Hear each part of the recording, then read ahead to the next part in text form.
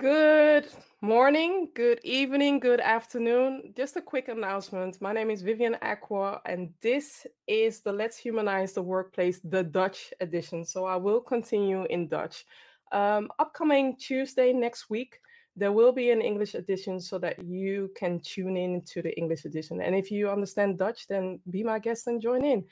Goedenavond. Dit is weer een hele lange tijd geleden dat ik een Nederlandse uitzending heb gedaan, maar dit is ook meteen de laatste uitzending voor 2020, een heel bewogen jaar. En mijn naam is Vivian Aqua, de Workplace Wellness Advocate en ook nu Amplify DEI Advocate. En ik heb eigenlijk best wel veel te vertellen.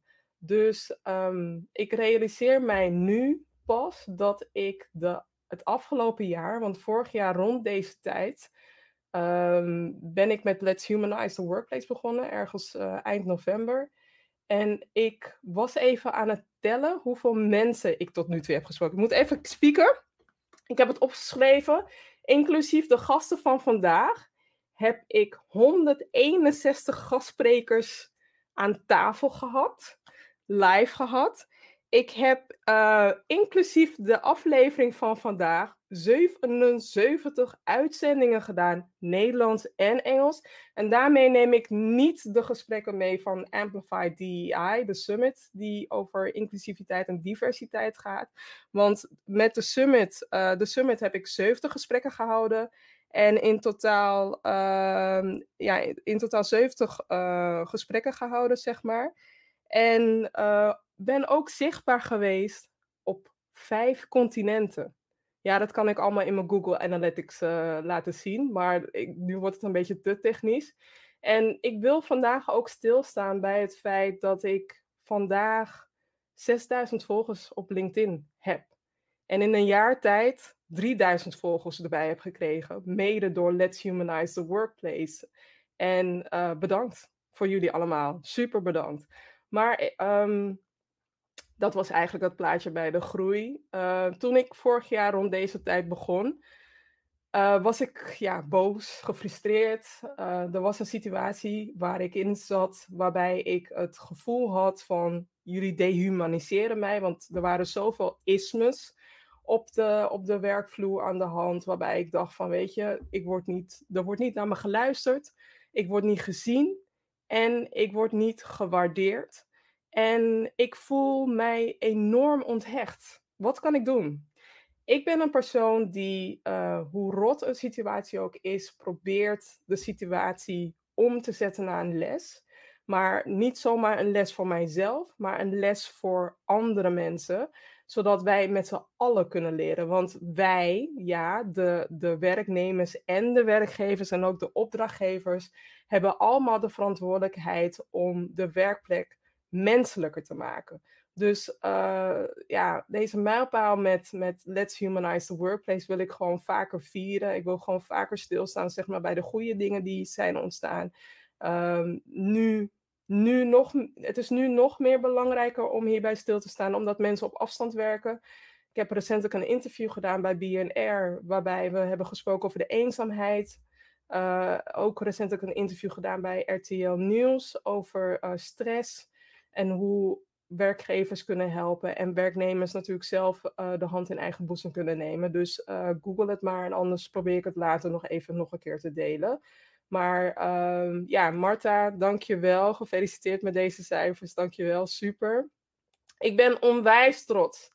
En de reden waarom ik trots... Ja, dit wilde ik ook nog even highlighten. Afgelopen september is er dus een enorm congres geweest. Er hebben meer dan 850 mensen meegedaan aan Amplify DEI, wat staat voor het versterken van diversiteit, gelijkwaardigheid en inclusiviteit. En het is nu gewoon beschikbaar. Het is gewoon beschikbaar. Dus als je meer hierover wilt weten, ga naar amplifydei.com. Ja, het is in het Engels. We kunnen allemaal, weet je, in het Engels gewoon heel enorm veel leren van alle sprekers. En als je hierover vragen hebt, schiet mij maar even aan. Ik wil het vandaag hebben dus over diversiteit. Zoals je ziet, ik vind diversiteit zo belangrijk. En de reden waarom ik dat super duper belangrijk vind, heeft te maken met mijn zoon. Mijn zoon is een biraciale jongen, hij is 7 jaar. En naar aanleiding van de vragen die hij heeft gesteld, zeg maar naar aanleiding van George Floyd, blijf ik mezelf zeg maar prikkelen om diversiteit op nummer 1 te zetten. Want gaandeweg lijkt het alsof de aandacht voor diversiteit een beetje lijkt te verslappen. Maar als het aan mij ligt, blijf ik het gewoon omhoog houden. Dus ik ga zo mijn gasten introduceren.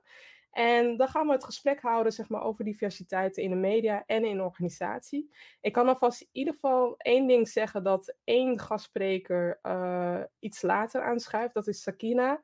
En dus die komt later eraan, maar desalniettemin ga ik alvast beginnen met mijn eerste gastsprekers. Dus ik ga ze zo één voor één introduceren. Het is een hele mond vol, want er doen veel mensen mee. Heel gezellig.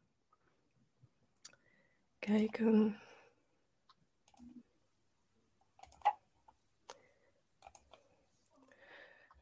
Oké, bear with me. Regilio Wijngaarden is oprichter van The Bounce, een urban platform in Nederland. En zoveel meer andere platformen, maar dat laat ik aan hem. Janneke van Heugten, oprichter van mediaplatform Vaker in de Media. Jelani Isaacs, hij is CEP, producer in advertising en film. Joan Winzak is de eigenaresse van Educulture, een leuke kinderboekenwinkel in Amsterdam, waarbij ze oog hebben voor diversiteit en inclusie in kinderboeken. Angela Loy, blogger, content creator, online educator, en ze is ook eigenlijk mijn spiegel achter de schermen. Dus zoveel leuke dingen voorbij. Ja, ze doet gewoon te veel leuke dingen. Maar ik wil niet alleen haar highlighten. Ik wil ook stilstaan bij Farah Noordpro. Zij is de eigenaresse van Skippy Flow. Kleurrijke speelgoed. Skippy Flow ontwikkelt en geeft workshops over culturele diversiteit aan kinderen en hun opvoeders.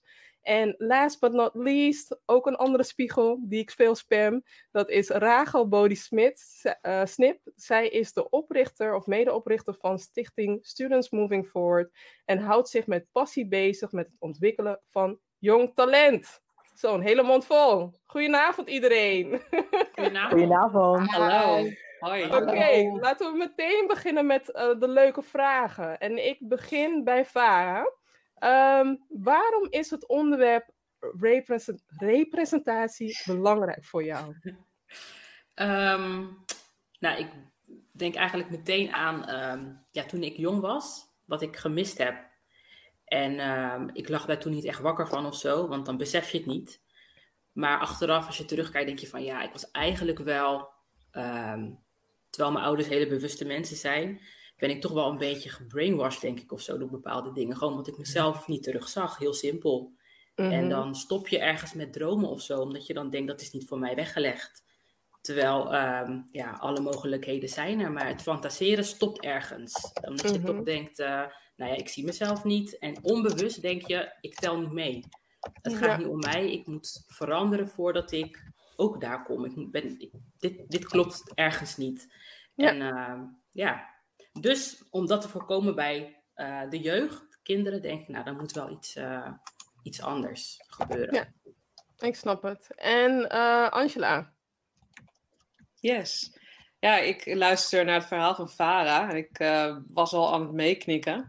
Ik moest aan 2 verschillende dingen denken. Ten eerste de reden waarom ik mijn eigen platform ben gestart. Omdat ik herkenning miste in tijdschriften en ook de blogs die er destijds heel populair waren. En ik wilde vrouwen zoals ik wilde ik zien. Dus zodoende ben ik mijn eigen blog gestart met blogster.nl. Maar waar ik ook aan moest denken. Ik las een verhaal. Ik heb ooit, dat klinkt alsof het jaren geleden is, maar ik heb lesgegeven en ik heb bij Leerplicht gewerkt. En vanuit die hoedanigheid las ik een verhaal van een Marokkaanse jongen. Die wilde heel graag cameraman worden. En die had het idee dat hij geen cameraman kon worden, omdat hij nog nooit een Marokkaanse cameraman had gezien. Hij zag alleen maar voetballers en dat soort zaken. En dat was heel treurig om te horen, omdat hij dat gewoon niet zag. En ja, eigenlijk wat Farah zegt, is dat op een gegeven moment hou je op met fantaseren. Dus daarom is representatie zo belangrijk. En ook omdat ik daar zelf behoefte aan gehad heb. Dankjewel, Regilio. Dat was het, ja. Je bent gemute. Yes. Je moet jezelf een beetje unmuten. Ja. Sorry. Ik herken me dus in de voorgaande verhalen. Ik vind het een noodzaak. Het heeft op zoveel vlakken invloed. Als je kijkt naar educatie, als je kijkt naar werkgelegenheid, als je kijkt naar ontwikkeling van kunst en cultuur. Bewustzijn in het algemeen, en dat is echt wederzijds. Hè? We leven in de westerse maatschappij. Maar dat bewustzijn geldt voor beide kanten. Hè? Dus voor de minority groepen, maar ook de majority. Dus het is in die zin gewoon een noodzaak om diversiteit in alle lagen eigenlijk toe te passen. En vooral dus nu ook, en wat er dus vooral in Nederland ontbreekt, in de lagen, zeg maar, daar waar de beslissingen genomen worden, waar het beleid gevormd wordt. En dan pas gaat er iets veranderen. Dus ja, dit soort initiatieven zijn heel erg noodzakelijk, heel erg urgent om die verandering teweeg te kunnen brengen. En dat is inderdaad dus ook de reden waarom wij met ons platform The Bound zijn gestart en ook andere initiatieven. Om daar zoveel we kunnen verandering in aan te brengen door die samenwerking aan te gaan. En ook vooral ook door daar waar het beleid gevormd wordt, bij onze projecten te betrekken. En ook inzicht te geven in de potentie en het gemis wat die partijen dus nu eigenlijk hebben, doordat ze niet divers genoeg zijn. Ja, helemaal mee eens. Janneke? Ja, de media bepalen eigenlijk voor een heel groot deel het kader van waaruit wij, zeg maar, de wereld bekijken. En dat kader wordt gewoon heel erg gevormd door heel veel witte mannen. En daarbij zie je dan ook nog wie het nieuws brengen, wie het nieuws duiden, de deskundigen die aan het woord komen. Dat het ook allemaal erg op elkaar lijkt. Dus als je geen realistische afspiegeling van de maatschappij in de media ziet, wie het nieuws brengt en hoe het nieuws wordt gebracht, heeft invloed op onze denkbeelden. Het is alleen al slecht voor de democratie dat door een beperkt gedeelte van de samenleving wordt gebracht. Dus ik vind het op alle vlakken noodzaak. En you can't be what you can't see.com. Ik blijf het zeggen, weet je wel. Je kan niet zijn waar je niet in kan herkennen. En daarom heb ik vaker in de media opgericht. Om de drempel naar de media gewoon lager te maken voor mensen die vanuit hun deskundigheid aan willen schuiven in de media. Dankjewel. Joan? Ik sluit graag aan bij wat Angela en Farah hebben aangegeven, omdat ik denk dat het vooral voor kinderen heel belangrijk is dat ze zichzelf herkennen, zo vroeg mogelijk. Herkenning betekent natuurlijk dat je gewaardeerd wordt, dat je er mag zijn, dat je overal, zeg maar, zichtbaar bent. En vandaar dus ook dat ik me gespecialiseerd heb in kinderboeken, waarin eigenlijk alle kinderen zichzelf moeten herkennen, vind ik. Dus voor mij is dat iets waar ik eigenlijk dagelijks mee te maken heb. Heel veel mensen die in de winkel komen en die dan zeggen van, jeetje, waar waren deze boeken toen ik klein was? Dus het is ontzettend belangrijk als je jezelf herkent. In dit geval in boeken, maar ook gewoon in de omgeving waarin je leeft. Ja, ik kan het beamen. Ik ben een van de bezoekers, hoewel ik de afgelopen tijd niet meer zo vaak binnenkom vanwege corona. Maar ik moet wel zeggen dat ik het een verademing vind om kinderboeken te zien waarbij mijn zoon de connectie kan maken van, oh, ik mag er ook zijn. En ik als ouder, als moeder, mijn hart maakt grote sprongetjes, omdat ik aan de ene kant ook weer een stukje van het verleden inhaal door het feit dat ik nu verschillende mensen, verschillende kleurrijke mensen kan terugzien, teruglezen. En het is een genot om dat terug te zien. Dus bedankt. Jelani. Ja, nou, ik dacht, ik geef misschien eerst het woord aan Rachel voordat ik antwoord. Oké, Rachel? Nou, heel veel herkenning in wat de vorige sprekers gezegd hebben. In algemene zin is ons brein op zoek naar herkenning. Dat is wat ons brein continu doet, herkennen en dat plaatsen in een bepaald referentiekader. En representatie, dus herkenning voor mij als persoon en voor de jongeren waarmee ik samenwerk op verschillende vlakken, sociaal, economisch, in uiterlijk, dus op verschillende vlakken. Dat zorgt voor een sense of belonging, dat je erbij hoort en heeft heel veel invloed op gedachten die we hebben en daarmee ook op resultaten die we bereiken. Dus, representatie is enorm belangrijk. Ja. Dat was het. Dankjewel, Rachel. En Jelani? Ja, ik deel natuurlijk alles wat er gezegd is. Ik heb nog één insight erbij, is dat ik in mijn vak te vaak hoorde dat mensen die op mij lijken of mensen die niet wit zijn, er niet toe deden in de doelgroep onderzoeken.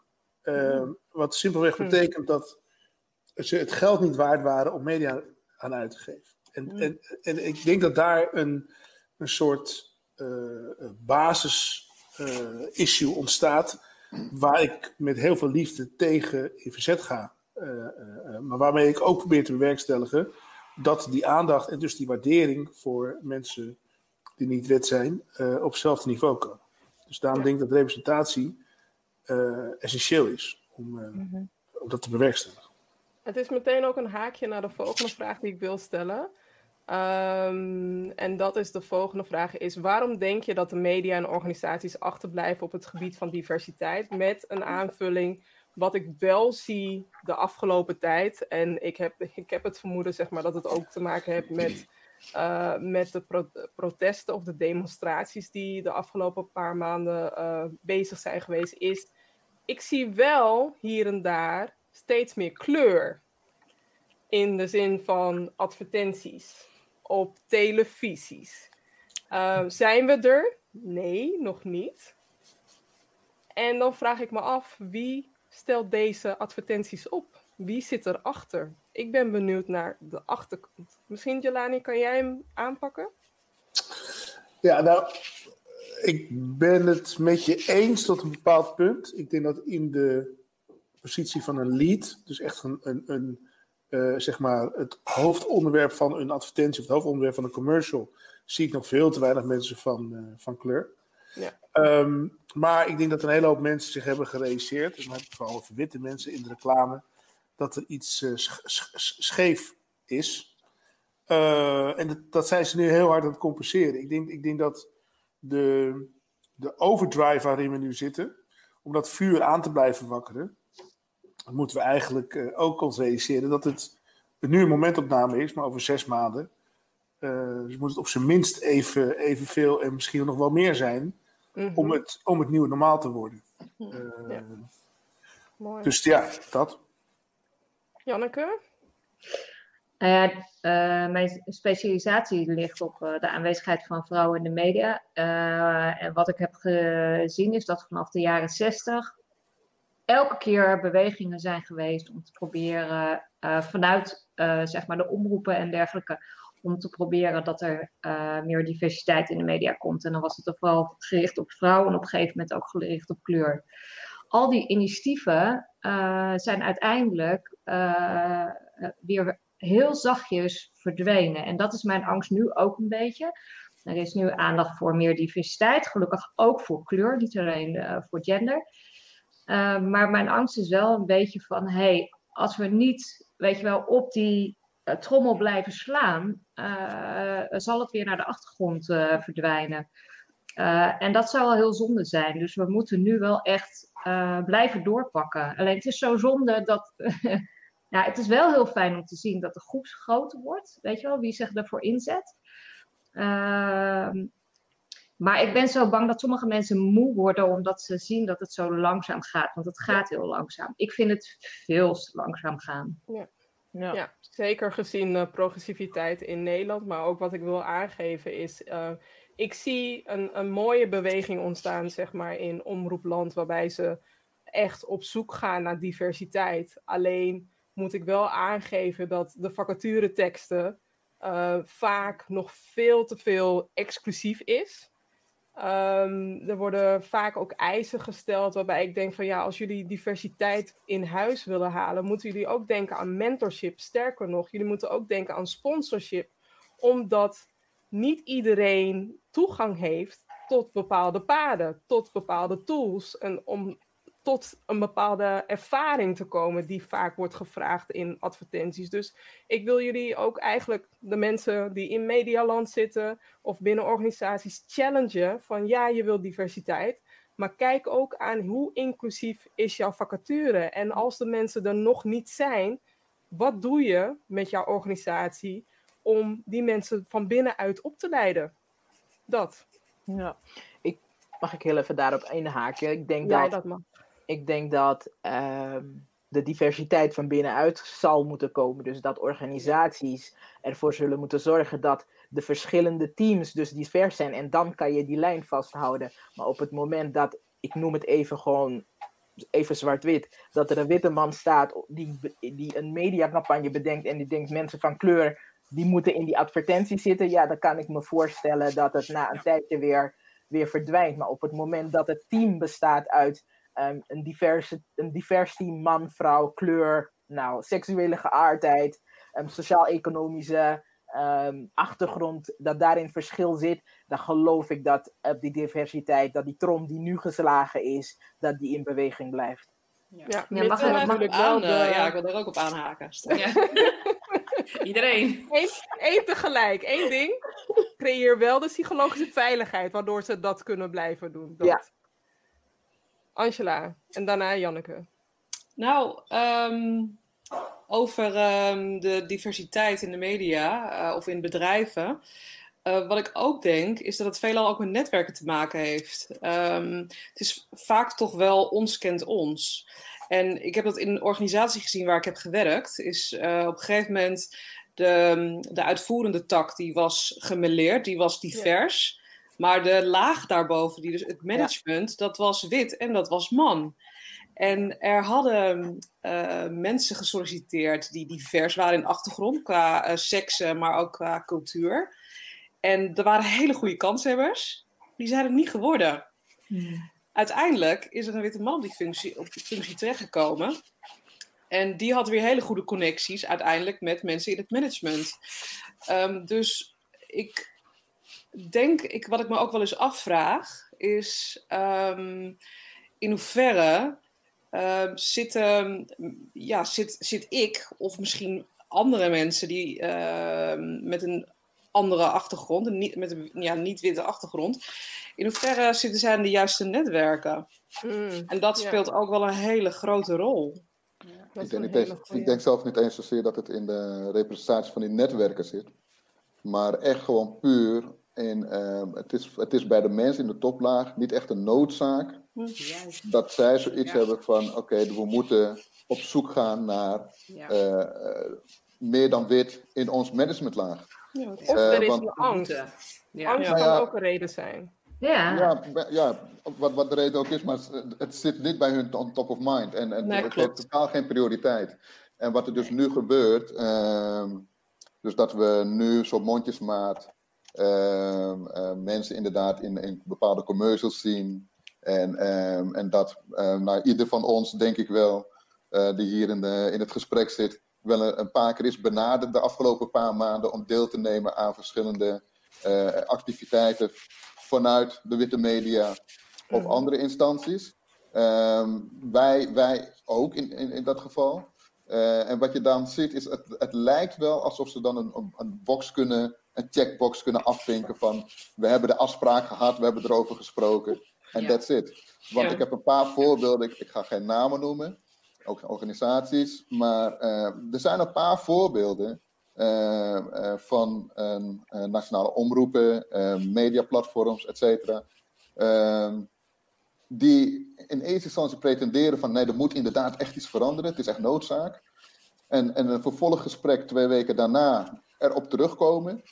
En dan steeds maar aangeven, ja, maar het is wel een logapparaat. Het is wel een logapparaat. Dus wat wil je nou? Wil je verandering, wetende dat je al 20 jaar in dat logapparaat zit? Blijf je dan daaraan vasthouden aan dat argument? Want dat moet nu een loos argument zijn. Wil je werkelijk die verandering in stand of in gang brengen? Ja. Maar zo zie je dus dat enerzijds, ja, je ziet nu even wat een soort van stuiptrekking, dat er wat meer kleur is in advertenties. Maar wil dat dan ook zeggen dus dat nu inderdaad die trommel die geslagen is, dat die door blijft klinken? Ik weet het niet. Ik heb daar nog niet zulke hoge verwachtingen van. Ik moet ook denken aan deze quote van change your outlook if you want to change your outcome. En vaak als er diversiteitsinitiatieven zijn er niet zoveel veranderingen. Achter de schermen willen we dingen nog steeds same old doen, zeg maar. En willen we diversiteit omarmen. De demografie van Nederland verandert. Binnen 50 jaar heb je gewoon te maken met een andere doelgroep, andere bezoekers, andere klanten. Wil je wachten tot over 40 jaar en achter de oren krabben? Of wil je nu alvast investeren en implementeren wat er komen gaat, zeg maar. Het kan niet zo zijn dat je als een laggard, dus op zijn Engels, de laatste bent die dit aanpakt. Ja. Joan? Ja. Nou ja, ik heb niet zo superveel ervaring met media natuurlijk, maar op een andere manier wel. Merk je toch inderdaad ook wel dat de uitgeverijswereld en de boekhandelswereld is vrij wit. En dan zie je ook wel dat ze inderdaad allerlei pogingen doen om zeg maar diverser of inclusiever te worden. Dus ik heb wat panels zeg maar aankomen, maar hoe dat verder gaat, blijft het bij een panel of wordt er inderdaad van binnenuit, komt er verandering? Dat weet ik niet, daar heb ik nog geen zicht op. Ik heb wel het idee dat mensen ermee bezig zijn, omdat het is echt een vrij witte wereld. Wat ik interessant vind, is dat ik denk dat wij dit soort gesprekken nu voor het eerst echt aan het voeren zijn met elkaar. Want in het openbaar. Ja, want de hoeveelheid panels waar we voor gevraagd worden, geeft ook aan hoeveel panels we niet voor gevraagd werden de afgelopen 15 jaar. Weet je wel? Dus het gesprek is wel degelijk in beweging. Ik denk echt dat de kracht erbij ligt dat wij elkaar ook wat meer zien en wat meer erkennen, wat meer naar elkaar wijzen en doorsturen. Want zo is het oude systeem, weet je wel. Die hele C-level binnen al die grote corporates, dat zijn allemaal gasten die hebben samen met elkaar op de universiteit gezeten. En die bellen gewoon, dus gewoon een appje away. Ik heb nog iemand nodig die mijn accountant woep. En ik heb nog iemand nodig die mijn advocaat woep. En dat is een systeem, ja, daar kunnen we de volgende 5 jaar keihard aan tegenaan duwen. Maar ik denk daarvoor of tegelijkertijd moeten wij onze eigen wereld ook een kans geven. Ja, daarom vandaar dit gesprek. Ja. Ja, ik denk ook dat het te maken heeft met, ik denk dat empathie ook een woord is wat, denk ik, wel vaker terug gaat komen nog.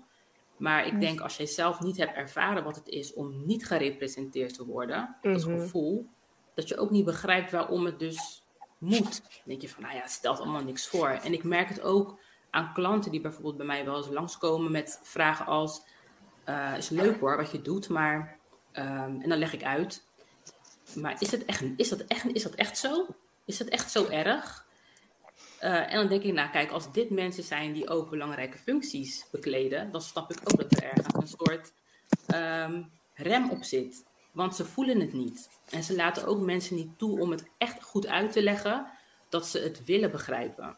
Dus nu is het meer een kwestie van, we laten maar even een reclame maken met een gemengd gezin. Leuk, zijn ze ook weer blij. Dat doen we even een paar keer. Maar inderdaad, als het team niet bestaat uit het is niet gemengd, dan wordt het gewoon weer hetzelfde als hiervoor. En met een reclame, ja, dat zegt mij niet zoveel eerlijk gezegd. Dat is zo weer van de buis. Ik wil ook wel aanhaken, zeg maar. Ik wil ook wel aanhaken op wat jij zegt, Farah, van mensen zien of mensen voelen niet waarom ze zouden moeten veranderen. En vaak is het ook zo dat wij ook in hun schoenen moeten staan en kijken van oké, hoe kunnen we hun op weg helpen naar een inclusieve omgeving. Omdat niet iedereen vindt het fijn om over bijvoorbeeld racisme te praten of over discriminatie te praten. Vaak vinden mensen het... vaak komen ze in een omgeving terecht of hebben ze met mensen te maken, zeg maar, die hun in een bepaalde hoekje duwen of hun meteen uit gaan maken, zeg maar, voor racist.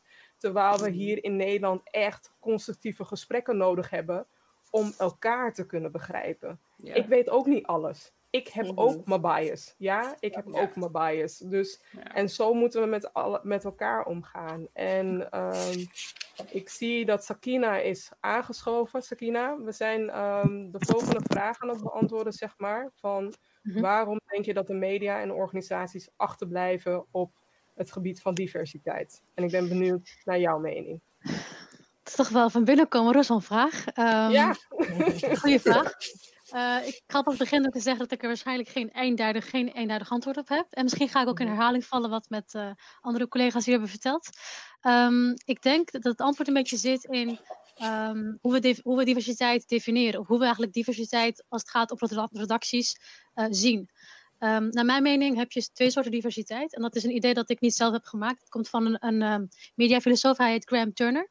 En als hij kijkt naar beelden die we op televisie voorgeschoteld krijgen, ziet hij twee soorten diversiteit. Je hebt aan de ene kant democratische diversiteit, dat noemt hij demotic diversity. En je hebt een diversiteitsvorm die meer emancipatorisch werkt, inclusief werkt. En dat woord inclusief, daar moeten we voor gaan. En die zorgt dus eigenlijk op een diversiteit op lange termijn, waarbij je echt verandering doorwerkt. Wat ik voornamelijk zie op redacties, is dat ze vooral inspelen op de eerste diversiteit. Ze willen mensen met een bepaalde achtergrond, een bepaalde socio-economische achtergrond, culturele, met een bepaalde geaardheid, ik zeg maar wat. Dan heb je een mooie mix aan mensen. Maar dan wel de tweede vraag, hoe ga je ervoor zorgen dat die mooie mix aan mensen met al hun achtergronden, de kwaliteit van de nieuwsberichtgeving dan ten goede komt. En daarvoor heb je inclusiviteit nodig. En dat betekent dat er een soort van, denk ik naar mijn idee, een safe space gecreëerd moet worden binnen redacties. Dat mensen helemaal zichzelf kunnen zijn. Dus dan heb je die mensen eenmaal binnengehaald. Door middel van een diversiteitstraject of door middel van stages, ik zeg maar wat. Maar hoe zorg je ervoor dat die mensen ook blijven? En ook blijven op een langer duurzame manier werken aan inclusiviteit daarin. En dat is niet altijd gemakkelijk. En of je nou een organisatie of een redactie bent die net begint, net komt kijken met diversiteit of al wat langer bezig is. Die safe space is echt heel belangrijk om telkens te waarborgen. Want anders haken mensen heel snel denk ik af. Ja. En daarom is het ook belangrijk, zeg maar, dat we in Nederland... niet iedere organisatie houdt zich bezig met mentoring. En zeker niet iedere organisatie houdt zich bezig met sponsoring. Maar de mensen die in een minority zijn, dus de mensen die in een minderheid zijn, zeg maar, die hebben niet mentoring nodig. Zij hebben sponsoring nodig. En sponsoring niet in geld, nee, sponsoring in netwerken, sponsoring in kennis, sponsoring van oké, ik neem je mee als ik volgende keer naar een event ga, zodat jij ook de mensen leert kennen die ik ken, zeg maar. Ja. Dat. Ja. Zoals afgelopen jaar volgens mij met Switch the Mic. Dat ze elkaars profielen dan op die manier op platform geboden hebben. Ik vond dat echt wel een goed initiatief dat gedaan is. En en dat ik ook gewoon van verschillende kanten wel terugkrijg of teruglees welke effecten dat heeft gehad of wat dat heeft opgeleverd. Dus ik zou dat zeker aanraden om dat nog vaker te doen. Zeker. Lobby met een Y en lobby met een I. Ja, lobby. Nee, ik wilde nog aangeven, zeg maar, van Share the Mic komt in Nederland weer terug. Ik heb even moeten wachten, maar Jessica Lynch, mijn partner, zeg maar, in crime, daar gaan wij een movement mee starten. Het heeft even wat voet in de aarde gehad, maar daar komt zeker nog een vervolg op. Dus dat wilde ik nog even droppen. Ik wil ook overgaan naar een andere opmerking. En ik zag dat Janneke, die heeft heel veel getypt. Ze zegt altijd bij haar media lunches van mensen, je moet het kort en krachtig houden. Maar waar het om gaat is, het zou makkelijker moeten zijn. De beweging in de stokfoto's is in gang gezet, maar de achterstand is zo groot dat het lang duurt voordat die wordt ingehaald. Janneke, kan je hem zelf anders even samenvatten? Je bent gemute. Ja, dat deed ik omdat ik er zo aan het tikken was. Ik denk, ik gooi hem erin en dan kan Viv gewoon zelf beslissen of ze het wel of niet meeneemt. Nou, vaker in de media zie je dat de vormgeving heel wit is. Dus je ziet een witte dame en die wordt ook nog geïnterviewd door een witte man. Toen ik het reclamebureau aan de gang zette om de vormgeving voor elkaar te krijgen, gingen ze zoeken in al die stokfoto's. En ik zei, ik wil diversiteit in de mediasetting. Nou, was dus niet te vinden. Uiteindelijk kwamen ze heel trots met 1 foto van een witte vrouw, die dus geïnterviewd werd, door ook nog een witte man. En kleur hadden ze dus niet gevonden, echt helemaal niet. Nou ja, daar ligt gewoon een heel groot probleem. Dat daar al zo'n achterstand in is. Ik vind dat heel erg kenmerkend. Nou, wat wij laatst hebben gedaan is gewoon, ik heb gewoon allemaal mensen uit mijn omgeving in coronatijd 1 voor 1 in een radiosetting gezet. En nu komen we er dus wel binnenkort, waarschijnlijk ergens februari bij de vernieuwing van de website, eindelijk een realistische afspiegeling van de maatschappij ook te zien gewoon op mijn website, wat Practice What You Preach. Maar het zou zoveel makkelijker moeten zijn. Ik bedoel, ik ben ook maar een kleine ondernemer. Het wordt mij niet heel erg makkelijk gemaakt om dat te laten zien wat ik zou willen laten zien. En dat vind ik wel, ik vind dat heel kenmerkend, zeg maar. Er bestaan wel. Er bestaan wel, zeg maar, de platforms en de stokplatforms waarbij je wel diversiteit kan zien. Dus ze bestaan wel. En diversiteit in allerlei opzichten. Ja, die bestaan wel, maar die bestaan nog niet heel erg lang. En die bestaan ook nog niet in zo grote getalen qua foto's, materiaal, dat je ze echt 1 op 1 qua grootte kan vergelijken met de grote aanbieders. Dus het is wel heel erg goed inderdaad dat die achterstand, dat er aan gewerkt wordt en dat er alternatieven inmiddels geboden worden. Maar weet je, het is wel keihard werk om die achterstand in te halen. Het gebeurt gelukkig, weet je wat? En 10 jaar geleden gebeurde het niet. Dus dat is al, dat vind ik positief. Daar ben ik blij mee. Maar in deze situatie schiet me te binnen van hoe mooi zou het zijn. Ik heb in mijn netwerk een fotograaf van kleurenles Adu, om vanuit zijn perspectief naar zo'n situatie te kijken. Want dat geeft ook wel weer een andere blik in plaats van, ik weet niet wie jouw fotograaf is geweest, maar ook zijn perspectief op de foto, op het materiaal wat bij jou wordt aangeleverd, die zou ook anders zijn. Het zou ook weer, als je het hebt over diversiteit en als je dat teweeg wil brengen. Dus dat schiet me nu te binnen nu ik deze casus van jou hoor, om dat ook gewoon zo te delen. Ja, dat is voor toekomstige projecten zeker mooi. Mm-hmm. Ja. Daar wil ik ook misschien nog op reageren als dat kan. Er was ook laatst een onderzoek gepubliceerd van de fotografe Sigem Yüksel, als ik het goed zeg. Een Nederlands-Turkse fotografe. En het gaat dan echt om ANP-databank. Hoe divers is deze? Dus ik keek vooral naar beelden van moslima's. Wanneer we denken aan een moslima, hoe wordt dat gerepresenteerd? En dan zagen ze vaak dat het gaat een vrouw in hoofddoek of een burka, maar weinig diversiteit in die beelden. Dus ik denk dat het een beetje aan 2 kanten zit. Dan heb je bijvoorbeeld zo'n persoon die dan echt die visuele diversiteit wil laten zien, met een ander verhaal. Maar aan de kant van de fotografen, of aan de kant waar men telkens de beelden van maakt, blijft het toch wel dat men gericht op zoek gaat. Het is denk ik een visuele cirkel waar je zo blijft. Dus dan is de vraag van hoe ga je dat dan doorbreken? Dat moest ik net even aan denken toen Janneke daarover had. Ja. Het doet me ook denken aan wat je afgelopen dinsdag zei tijdens de medialunch, dat er te weinig nog wordt gekeken naar interseksualiteit, waarbij ik ben donker, ik ben een Ghanees, ik ben ook Nederlands, ik ben een workplace wellness, ik hou mij bezig met de techniek. Er zit zoveel meer achter mij dan mijn Ghanees zijn, zeg maar. En vaak worden mensen van kleur te vaak nog gehaald voor 1 ding, dat ze van kleur zijn en dat ze dan meteen de hele community vertegenwoordigen. Ik ben wel Ghanees. Ik ben niet de typische Ghanees die mensen denken te zien, zeg maar. Ik ben veel te mondig om de typische Ghanees te zijn, zeg maar. En ook veel te lang om de typische Ghanees te zijn. Dus ik wil liever om mijn expertise gevraagd te worden dan het feit dat ik alleen maar zwart ben. Dus ze vult het gaatje. Ja. Precies. Ik wil maar dat is ook sorry. Nee, ga maar. Sorry. Maak maar af. Farah, maak maar af. Ik dacht soms ook wel eens van... het is ook onze eigen verantwoordelijkheid ergens, hè? Ja, waar wij ons voor zeker. lenen.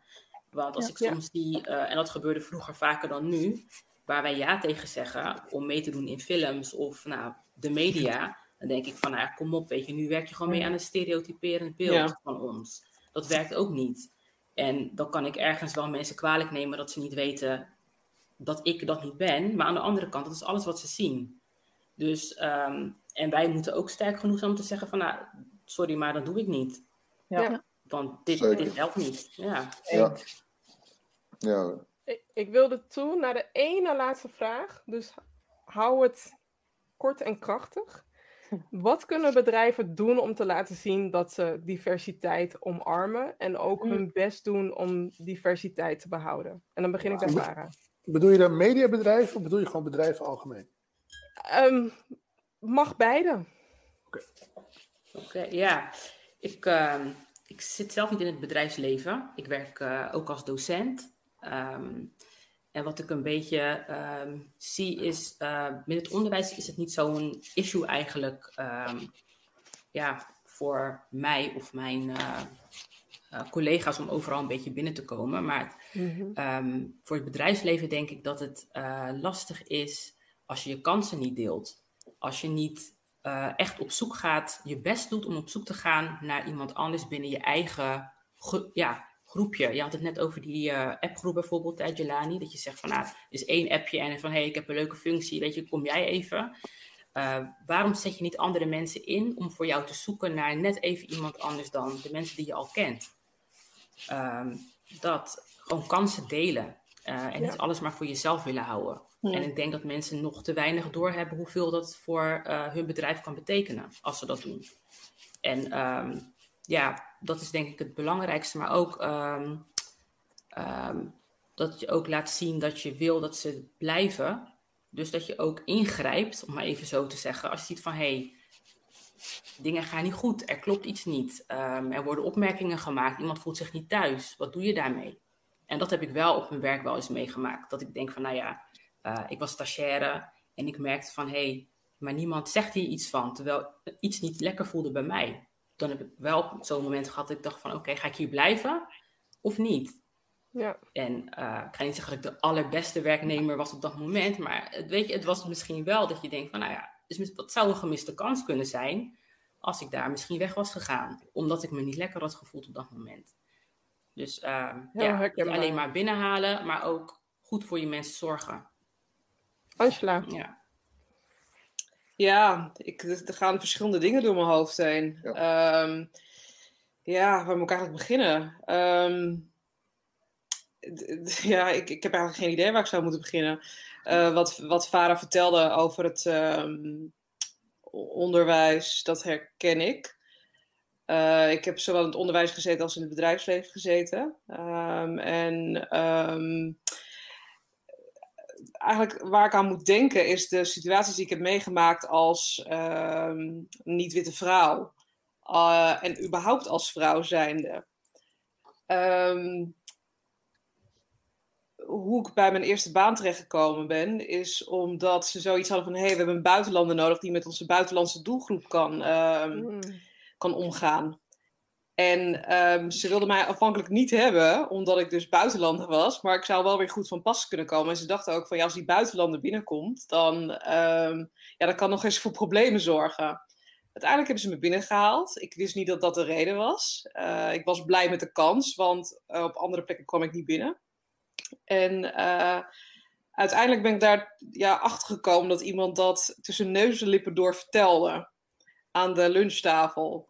Wow. En daar schrok ik toen van op dat moment. Maar aan de andere kant dacht ik ook van, weet je, het is een kans geweest voor mij om binnen te komen. En ik doe volgens mij heel goed mijn best. En ze zijn tevreden over me. Dit vertellende wil ik weer even teruggaan over wat volgens mij vertelde Farah, dat dacht ik, over waar we onszelf voor uitlenen. Nou, in dit geval was ik daar niet van op de hoogte. Dus wat ik eigenlijk wil aangeven is dat je tweeledig naar zoiets kan kijken. Stel je voor dat je uitgenodigd wordt als de buitenlander of de specialist, de ervaringsdeskundige op dat vlak. dan kun je ervoor kiezen om het wellicht wel daarop in te gaan. Maar ook heel duidelijk aan te geven van, ja, maar wacht eens eventjes, ik ben nog zoveel meer dan dit. En daar ook daadwerkelijk iets over uit te spreken. Dus dat zou een hele mooie mogelijkheid kunnen zijn. En of je kan er ook voor kiezen om het niet te doen. Om te zeggen van, ja, daar leen ik mij niet voor. Alleen dan vraag ik me af in hoeverre de boodschap dan daadwerkelijk ook wel overkomt. Als in van, hé, wacht eens even, wij zijn of ik ben zoveel meer dan alleen maar een vrouw. Of ik ben zoveel meer dan alleen maar een allochtoon. Of zoveel meer dan iemand die, ik zeg maar, wat gay is of zoiets dergelijks. Dus ja. Dankjewel. Regilio. Even kijken, wat was de vraag ook weer om hem heel helder te hebben? De vraag was, wat kunnen bedrijven doen om te laten zien dat ze diversiteit omarmen? En dat kan ook over de media gelden. Ja, practice what you preach heb ik eerder gehoord vandaag. Dat is je moet het hoog op je prioriteitenlijst zetten. En het moet een onderdeel zijn van je beleid. Als het gaat om personeel, onderdeel zijn van je personeelsbeleid. Moet je quota desnoods gaan vaststellen, dan moet je maar quota's gaan vaststellen. Want het wordt inderdaad al decennia lang besproken. En dan kunnen we nu wel de hele simpele conclusie trekken, dus dat het gewoon niet echt urgent is voor al die bedrijven. Dus er moeten regels komen. Dat wetende, daarvan bewust zijnde, is het dus ook een taak om zelf dus ook verantwoording te nemen en ook je zichtbaar te maken. Ja. En dit soort initiatieven helpen daarvoor. Je gebruikt een massamedium. Je laat zien dus dat we met elkaar daarover kunnen praten. Iedereen heeft zijn eigen netwerk. Het is dus goed om dat constant bespreekbaar te maken, maar ook steeds die brug te maken. En die partijen uit te nodigen in je keuken. Kijk, zo gaat het eraan toe. En je bent welkom. En wat ik bij bedrijven merk in het buitenland. Want diversiteitsprobleem is er in Amerika, is er in Engeland, et cetera. Maar het grote verschil is dat men daar denkt in kansen. Bedrijven moeten omzet draaien. En ook al heeft men geen ervaring, ook al heeft men geen zwarte vrienden in hun netwerk. Op het moment dat een bedrijf ziet van, hé, maar er is wel een doelgroep. En die doelgroep spendeert een x bedrag. En is dus goed voor zoveel miljoenen omzet. Dan is dat dus goed voor het bedrijf. Dan is dat een kans. Zo denkt men in het buitenland. En in Nederland, of je nou met cijfers komt, of je nou met zoveel jaar ervaring komt, of je nou met wat voor track record ook komt, ik wil eigenlijk Engels gaan praten, maar hoe zeg je dat in het Nederlands? Men maakt eigenlijk geen gebruik van die opportunity. Ja. Men maakt geen gebruik van kansen. Men blijft maar hangen in een probleemsituatie. Ja. En dat is heel erg hardnekkig en heel erg moeilijk om doorheen te komen. Want nogmaals, het gaat hier niet om mensen die minder kennis hebben, minder ervaring hebben of wat dan ook. Het gaat zelfs om mensen die beter voor de job zijn, meer ervaring hebben en meer to the table kunnen brengen. Maar alsnog buiten de deur worden gehouden. En dat is een systematisch probleem. En dus daarom is het goed om zelf initiatief op te pakken, tegelijkertijd de brug te slaan van kijk wat de potentie eigenlijk werkelijk is. En dan moet je het ook soms hebben van geluk of empathie heb ik net gehoord. Van mensen die dan inderdaad denken van nee, maar kom op, dit is te gek voor woorden. Ik ben een bedrijf, ik ben een commercieel bedrijf of ik ben een cultureel bedrijf. Hier zitten gewoon kansen. En hier moet ik gebruik van maken. Kijk, en die mensen heb je ertussen. Alleen we moeten ze denk ik wat wakker maken. Ja. Dankjewel. Mag ik daarop aansluiten dat ik ook denk dat bedrijven, als ze zichzelf klaar willen stomen voor mensen met een andere achtergrond, dan moeten ze ook goed naar hun eigen cultuur kijken. Hun bedrijfscultuur. Want heel veel bedrijfsculturen zijn exclusief door de kleine gesprekken op de werkvloer. De borrels die georganiseerd worden op vrijdagmiddag, die alleen maar draaien over bier en wijn. Waarop elke moslim gewoon naar de voordeur rent. Want die denkt, ja, wat de fuck ga ik doen dan? Weet je wel, het is gewoon, de cultuur intern is soms zo ingesleten in hoe een bedrijf is opgekomen, groot geworden, dat ze vergeten zijn dat dat dus per definitie mensen buiten de deur houdt, mentaal en ook fysiek. Ja, Ja. en zoek raad bij mensen die verstand hebben om jouw omgeving iets inclusiever te maken. En beleid is mooi, maar ik heb liever actie. Want er kunnen zulke mooie woorden op papier staan. Als het niet naar handelen en als we het ook niet uiten, heeft het geen zin. Dan kan je net zo goed een Bijbel invoeren in iedere organisatie. En dan nog voeren ze het niet uit. Joan. Nou ja, ik zit. Vorig jaar heb ik de Code Diversiteit en Inclusieprijs gewonnen. En er is dus die. En ik zit nu in de jury, dus ik zit nu toevallig weer alle inzendingen te lezen. Maar wat ik mooi vind aan die Code Diversiteit en Inclusie is dat er zeg maar bepaalde regels zijn en gelden. Ook voor organisaties en ook voor eigenlijk alle mensen die subsidie aanvragen en die zeg maar in de culturele sector werkzaam zijn. En daar schijnt het wel te werken. Weet je, dat je kijkt naar je publiek en je product en dat soort dingen. Het is eigenlijk raar dat het nodig is, maar het schijnt daar wel te werken. En ik ben ook niet echt een voorstander van dingen verplicht stellen, omdat ik vind dat als het van binnenuit komt, als het intrinsiek is, dat je bewuster daarmee bezig bent. Maar net wat er al een paar keer is gezegd, het duurt zo lang, dus je moet toch een soort van stok achter de deur hebben en kennelijk toch wel wat eisen gaan stellen aan bedrijven om ervoor te zorgen dat het veel diverser en vooral inclusiever wordt. Ja, ik zie wel een beweging waarbij externe stakeholders, dus investeerders, die eisen aan bepaalde instanties. Wat zijn je diversiteitspolicies? Wat is jouw diversiteitsbeleid? Wat zijn de cijfers? Waar wil je naartoe? Ja, in Nederland. Er zijn financiële instanties die gedwongen worden om hun cijfers inzichtelijk te maken. En hoe meer organisaties vanuit de buitenkant die prikkels voelen, hoe meer ze er naartoe moeten gaan om echt D&I of diversiteit en inclusiviteit meer te gaan implementeren in hun organisaties. Rachel. Nou, wat Joan daarnet zei, en wat ik ook onze jongeren leer, is dat veranderen van binnenuit komt. En ik denk dat ik wil CEO's, CFO's, al die C'tjes, maar ook de HR-managers, die wil ik oproepen om op zoek te gaan naar hun blinde vlek.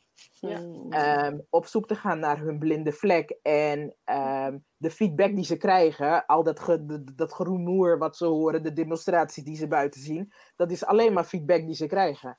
En daarmee wat te doen en te gaan ontdekken van, wat zijn mogelijke blinde vlekken die ik heb en welke verandering heb ik teweeg te brengen.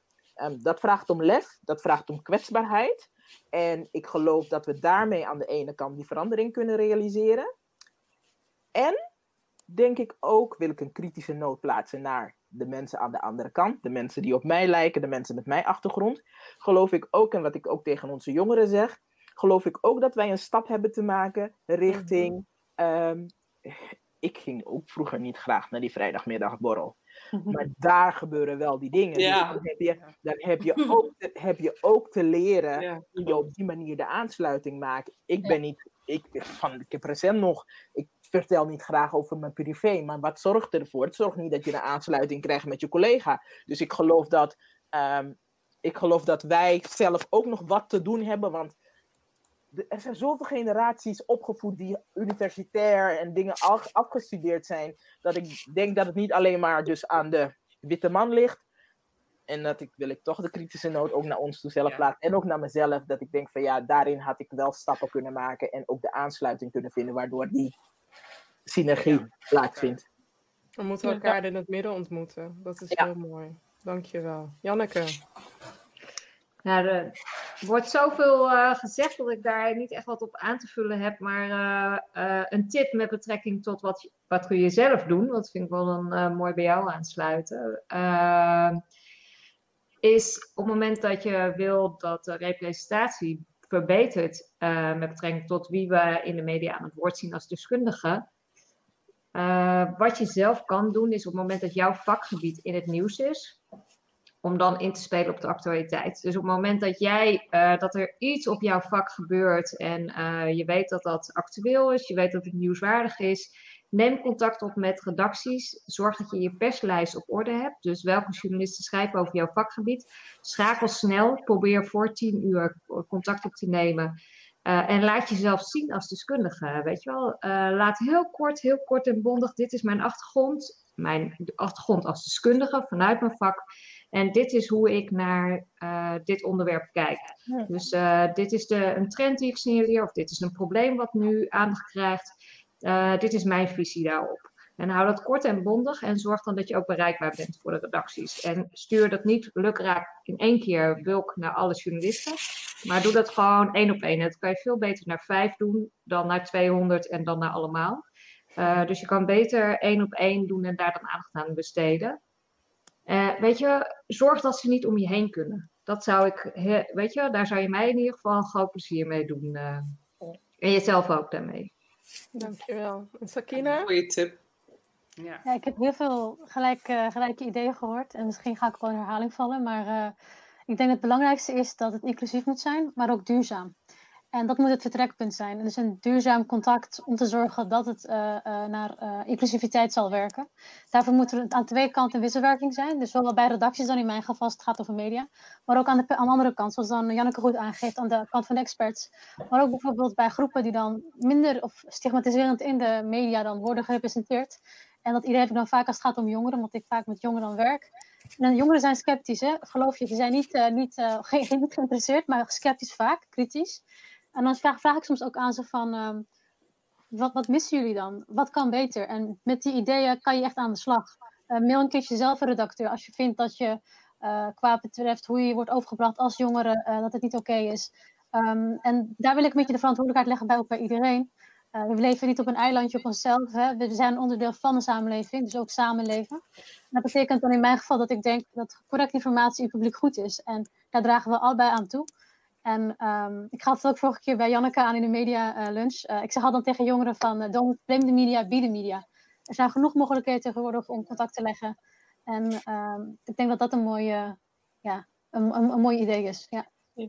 En gelijk een mooie afsluiting. Het is helaas al over tijd, maar ik wil iedereen bedanken, zeg maar, voor deze mooie uitzending. En ik hoop dat we bij de kijkers zaadjes hebben kunnen planten, of bij de luisteraars zaadjes hebben kunnen planten. Want als jouw organisatie of als jij niet in de media diversiteit meeneemt, laat je een belangrijke doelgroep liggen. En weet ook, zeg maar, social media onthoudt alles. Google onthoudt alles. Dus zorg ervoor dat je diverser wordt. Weet je het niet? Weet je niet hoe je moet starten? Bespreek, weet je, er zijn 8 mensen of 9 mensen in totaal, zeg maar, die hier vanavond aan bod zijn gekomen. Praat met ze, connect met ze. Als je vragen hebt, stel je vragen. Toon je nieuwsgierig op. Zodat we met z'n allen diversiteit naar een hoger niveau kunnen tillen. Dus ik wil jullie allemaal bedanken voor vanavond. Jij ook bedankt. Dank je En wel. bedankt voor de uitnodiging. Vele dank. Bedankt. Even alle fingers crossed voor Nevada. Alle fingers crossed voor Nevada. Ja, sowieso. Ik dacht even de politieke sfeer even erbuiten te houden, maar oké, is goed, is goed. Ik wil nog even afsluiten met de volgende aflevering. En dat is volgende week dinsdag om 6:15 is er een Engelse versie. En het gaat over Boost Your Professional Growth met mentoring. Professionele ontwikkeling met mentoring. En daar doen ook weer toffe gasten aan mee. Dit is voorlopig de laatste uitzending in het Nederlands. Wanneer ik volgend jaar weer in het Nederlands verschijn, hangt even af van mijn gastsprekers. Of dat mensen zich willen aandienen als gastspreker. Dus ben jij als gastspreker? Wil je een keertje aanschuiven? Ik bijt niet. Stuur me een appje en dan kunnen we altijd nog het gesprek aangaan. Dus dankjewel voor het kijken. En weet ook, je kan rustig luisteren naar Let's Humanize the Workplace via jouw podcast. Dus bedankt en tot de volgende keer. Tot de volgende keer. Doei. Doei.